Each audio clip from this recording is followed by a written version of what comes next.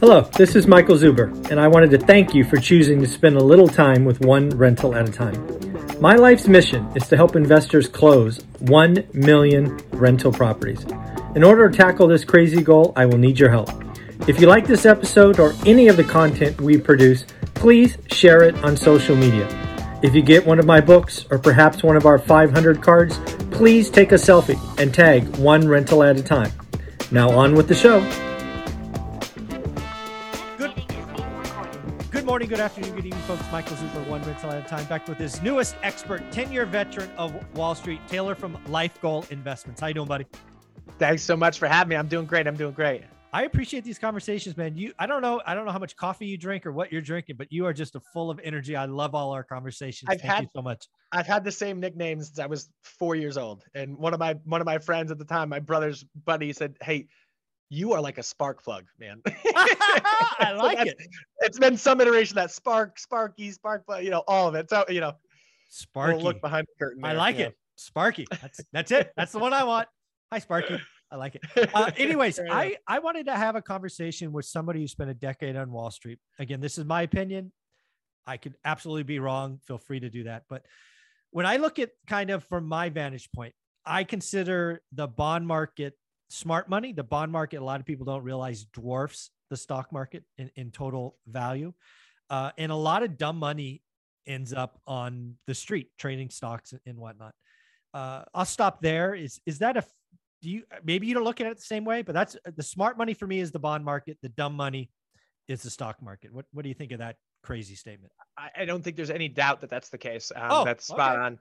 One of the things that you can look at is they call them spreads. So spreads on bonds, and essentially a spread is, so if you take a corporate bond and say it's a 5-year AAA corporate bond of General Electric that's currently paying that's currently paying 5%.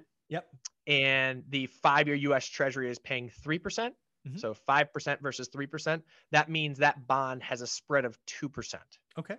And so the spread is something that people track. What happens is if the bond market feels that the economy is starting to quiver some, what you'll see is that spread blow out. And therefore, companies that are issuing debt will have to pay more relative to what the Treasury is paying because they are inherently saying there's more risk in that bond of that individual corporation. And so in general, corporate bonds will trade in line with each other. So when spreads broaden out on XYZ company, they generally broaden out as a whole on bonds in general in the corporate bond space. Gotcha. So if I'm not clear there, also fire questions so I can I get you. So the reason I wanted to have this conversation with you is I think the Fed broke a lot of things the last 2 years by staying so low for so long. Mm-hmm. There's no question. I think going where they did initially was the right answer. I don't think there's any argument. Where I have a problem with is they stayed there too long. Why is this important for the smart versus dumb question? Is I don't think, the average Robinhood trader who came in during the pandemic, who was getting STEMI checks and all of this, and all of that, really appreciates that essentially what happened is the Fed made risk cost zero. Yep. And when risk companies could go out and finance for almost zero. Yeah, essentially it was zero. And if you're new to the game and all you've known is buy the dip and the Fed put, all of those things, you're ignoring the sea change. And the reason this is important today, again, dumb versus smart, is the bond market, what I'm calling the smart money, is clearly saying the Fed's not playing around. Mm-hmm. Clearly. Mm-hmm. Right. Yep. You don't see this move in the 10-year, when I think from 131 to, whatever it is now, 284. Yep. In like 4 months. I mean, again, dude, the smart money is saying something, and I think the dumb money is out to lunch, man. I don't get it. What do you think of all that? Yeah. I think that last year, all of us investors got absolutely spoiled rotten. So you look at last year and people, looking back to 2020, we were spoiled rotten as well. And people say, "Oh, I've lived through a recession because I lived through the COVID recession." That wasn't a recession. No, that wasn't a recession. We shut the economy down for 45 days. Right. Exactly right. Man-made. And what happened to stocks? They went boom and they erupted out of the other side, right? The ultimate V shape. Yeah. that's laughable. That was a self-induced recession that lasted 45 minutes, in my opinion. Exactly. And then what you had in 2021 was stimulus checks continue to pour into the market. 2021, the S&P 500 was up 26%, and it had one of the lowest drawdowns, peak to trough, of any market we've seen in the last 50 years. So it's top 5. The most you could have ever lost if you bought on the exact wrong day and sold on the exact wrong day, the S&P, was 5.2%.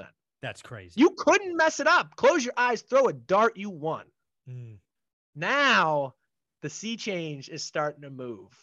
And what we're looking at now is the Fed starting to say, hey, things are too hot. We kept the punch bowl out there for too long.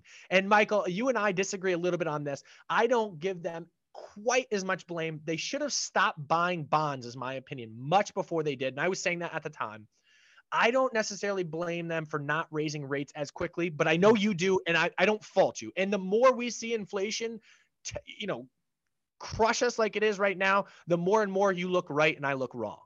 And that's a perfectly fair assessment. But one of the oldest adages on Wall Street, since the Fed was incepted, was don't fight the Fed. Yes. Don't fight the Fed. They are the ones that plays the music at the party. When the music plays, dance. When the music stops, I'm not saying you have to stop dancing, but you better damn well be paying attention to the fact that music's stopping.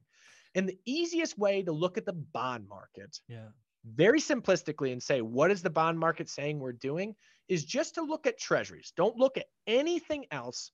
Just look at treasuries. So the treasury yield curve is what this is referenced. Now, shorter dated treasuries, so 1 and 2 years, usually yield a lot less than 30-year treasuries. That's what the yield curve says. Now, what's supposed to be? Yes. Supposed to be. Now, what's going on right now? Yeah, very different game. So what happens is the Fed controls the front end of the yield curve. The 1s, 2s, out to 3s, 4s, 5s, something like that. And even the overnight, like the 3-month. And what the Fed does is when they raise rates, the front end of the curve starts to move up, causing it to flatten if the back end doesn't move along with it. The back end of the treasury yield curve is dependent upon the economic growth and, more importantly, inflation. And so growth drives inflation at the end of the day. And what the back end of the yield curve is dependent upon is the economic strength that we see. Now, it's a little confusing right now because the back end has stayed pretty stable because growth has stayed relatively stable. But what you see is the inflation that you would think would drive it up has not done so. And so what that's saying is the bond market is telling us that not only is inflation going to come back down, but growth really isn't as rosy as what everyone thinks it is at this point. Yeah. So I kind of, got a little out of the ordinary there, or, a little off kilter there. But again, the flattening of the yield curve is the economy or the bond market telling us that the economy is not quite as healthy. And that's what we're seeing right now. Yeah. The other thing I want to go back to is for most of my adult life, the Fed was always the front end, right? Overnight rates bleed into all the other curve until now. This time is truly different. The Fed's got a balance sheet of $9.2 trillion, which they now have identified that as soon as May 4th, they're going to start selling. I think it was 65 million of treasuries and 30 million of mortgage, whatever it is. It's about $100 billion a month. Yep. I have been talking about it, and I still feel that is the magnitude of that. They're going from the biggest buyer to now the biggest seller. That freaks me out a little bit. I got to tell you. Yep. So let me change your words a little bit there. Sure. So I would not say that they're the biggest seller because they're not turning over into the market and selling. What they're doing is they're letting it roll off. Yeah. So as things mature, they then let it roll off as opposed to just taking that money as they mature and buying new.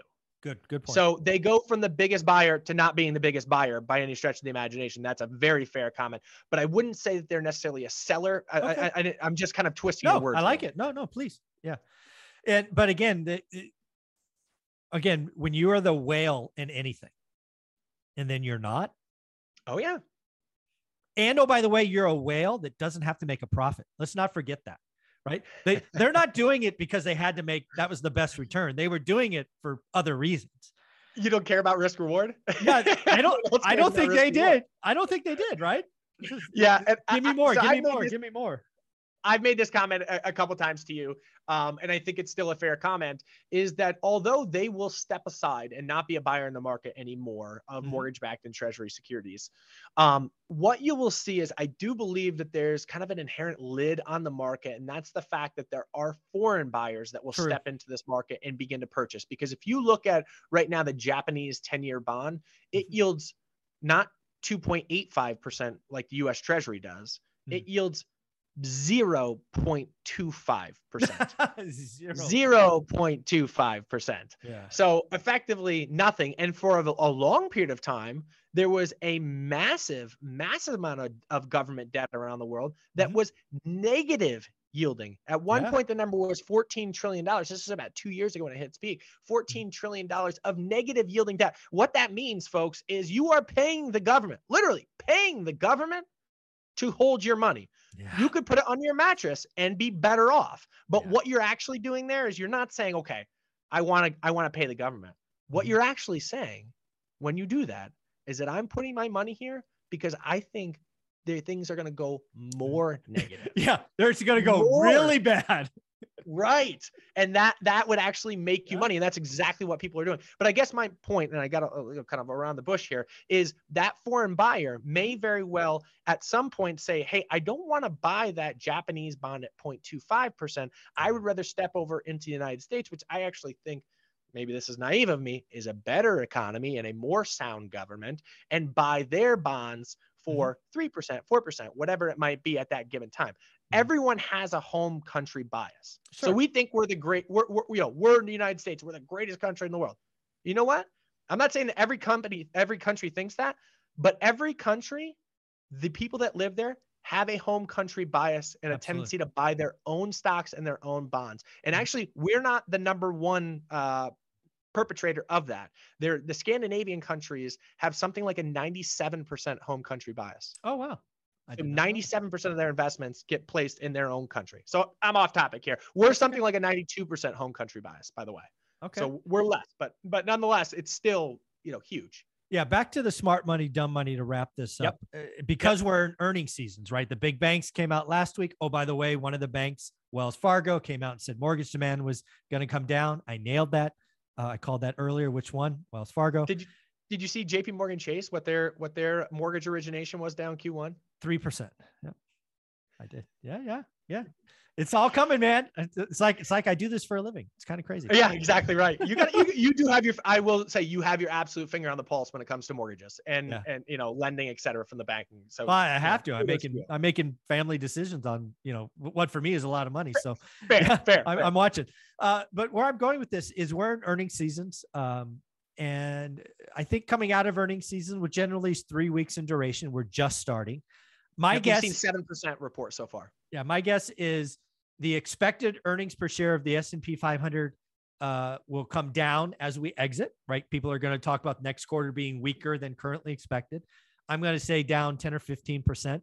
And more importantly, the multiple on that is going to come in as well. I think today it's still 15 or 16% multiple. I think that comes in. That's a double whammy for a pretty negative hit.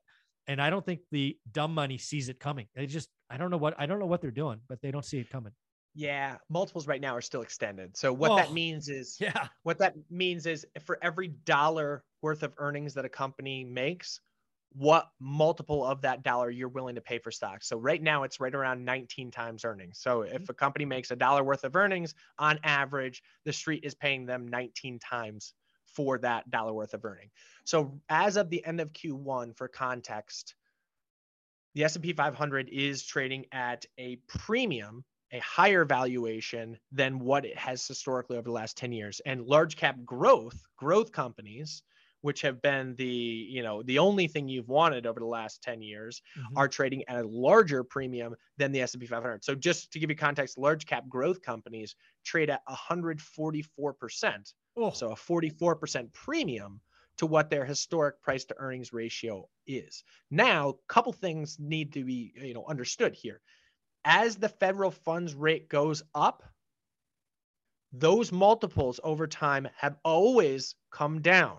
Come in. So, Yep. Mhm. yep. So expect it from that perspective, but also not looked at as frequently. And an awesome chart they showed on CNBC this morning is as inflation is Ooh, high, yeah. multiples come in. And it makes sense because Yeah. inflation begets higher rates, right? So as inflation's high, rates go higher because of that. But with inflation being so meaningful right now, everyone knows it. And then secondarily, not secondarily in order, as Fed funds rate goes higher, both those things drive multiples lower. And it's just like, God, you got to know, you got to know what you're messing with right now. You got to know Yeah. what you're messing with right now. And when the Fed is getting out of the way and saying, I'm going from, a buyer to not buying anymore, and I'm going from willingness to lend being really, really, really cheap to not being the case, know what you're messing with. And to your point, smart money, dumb money, right now, the smart money in the fixed income world is saying, at least take a step of caution. Exactly. Well, do me a favor, Taylor. Where can people find you? Because you guys are putting out amazing stuff every day. Thanks so much. Yeah, find us at Life Goal Investments on Instagram. That's the best place to find us, at Life Goal Investments on Instagram. Thanks, buddy. I appreciate you. You're the man, Michael. Mm-hmm.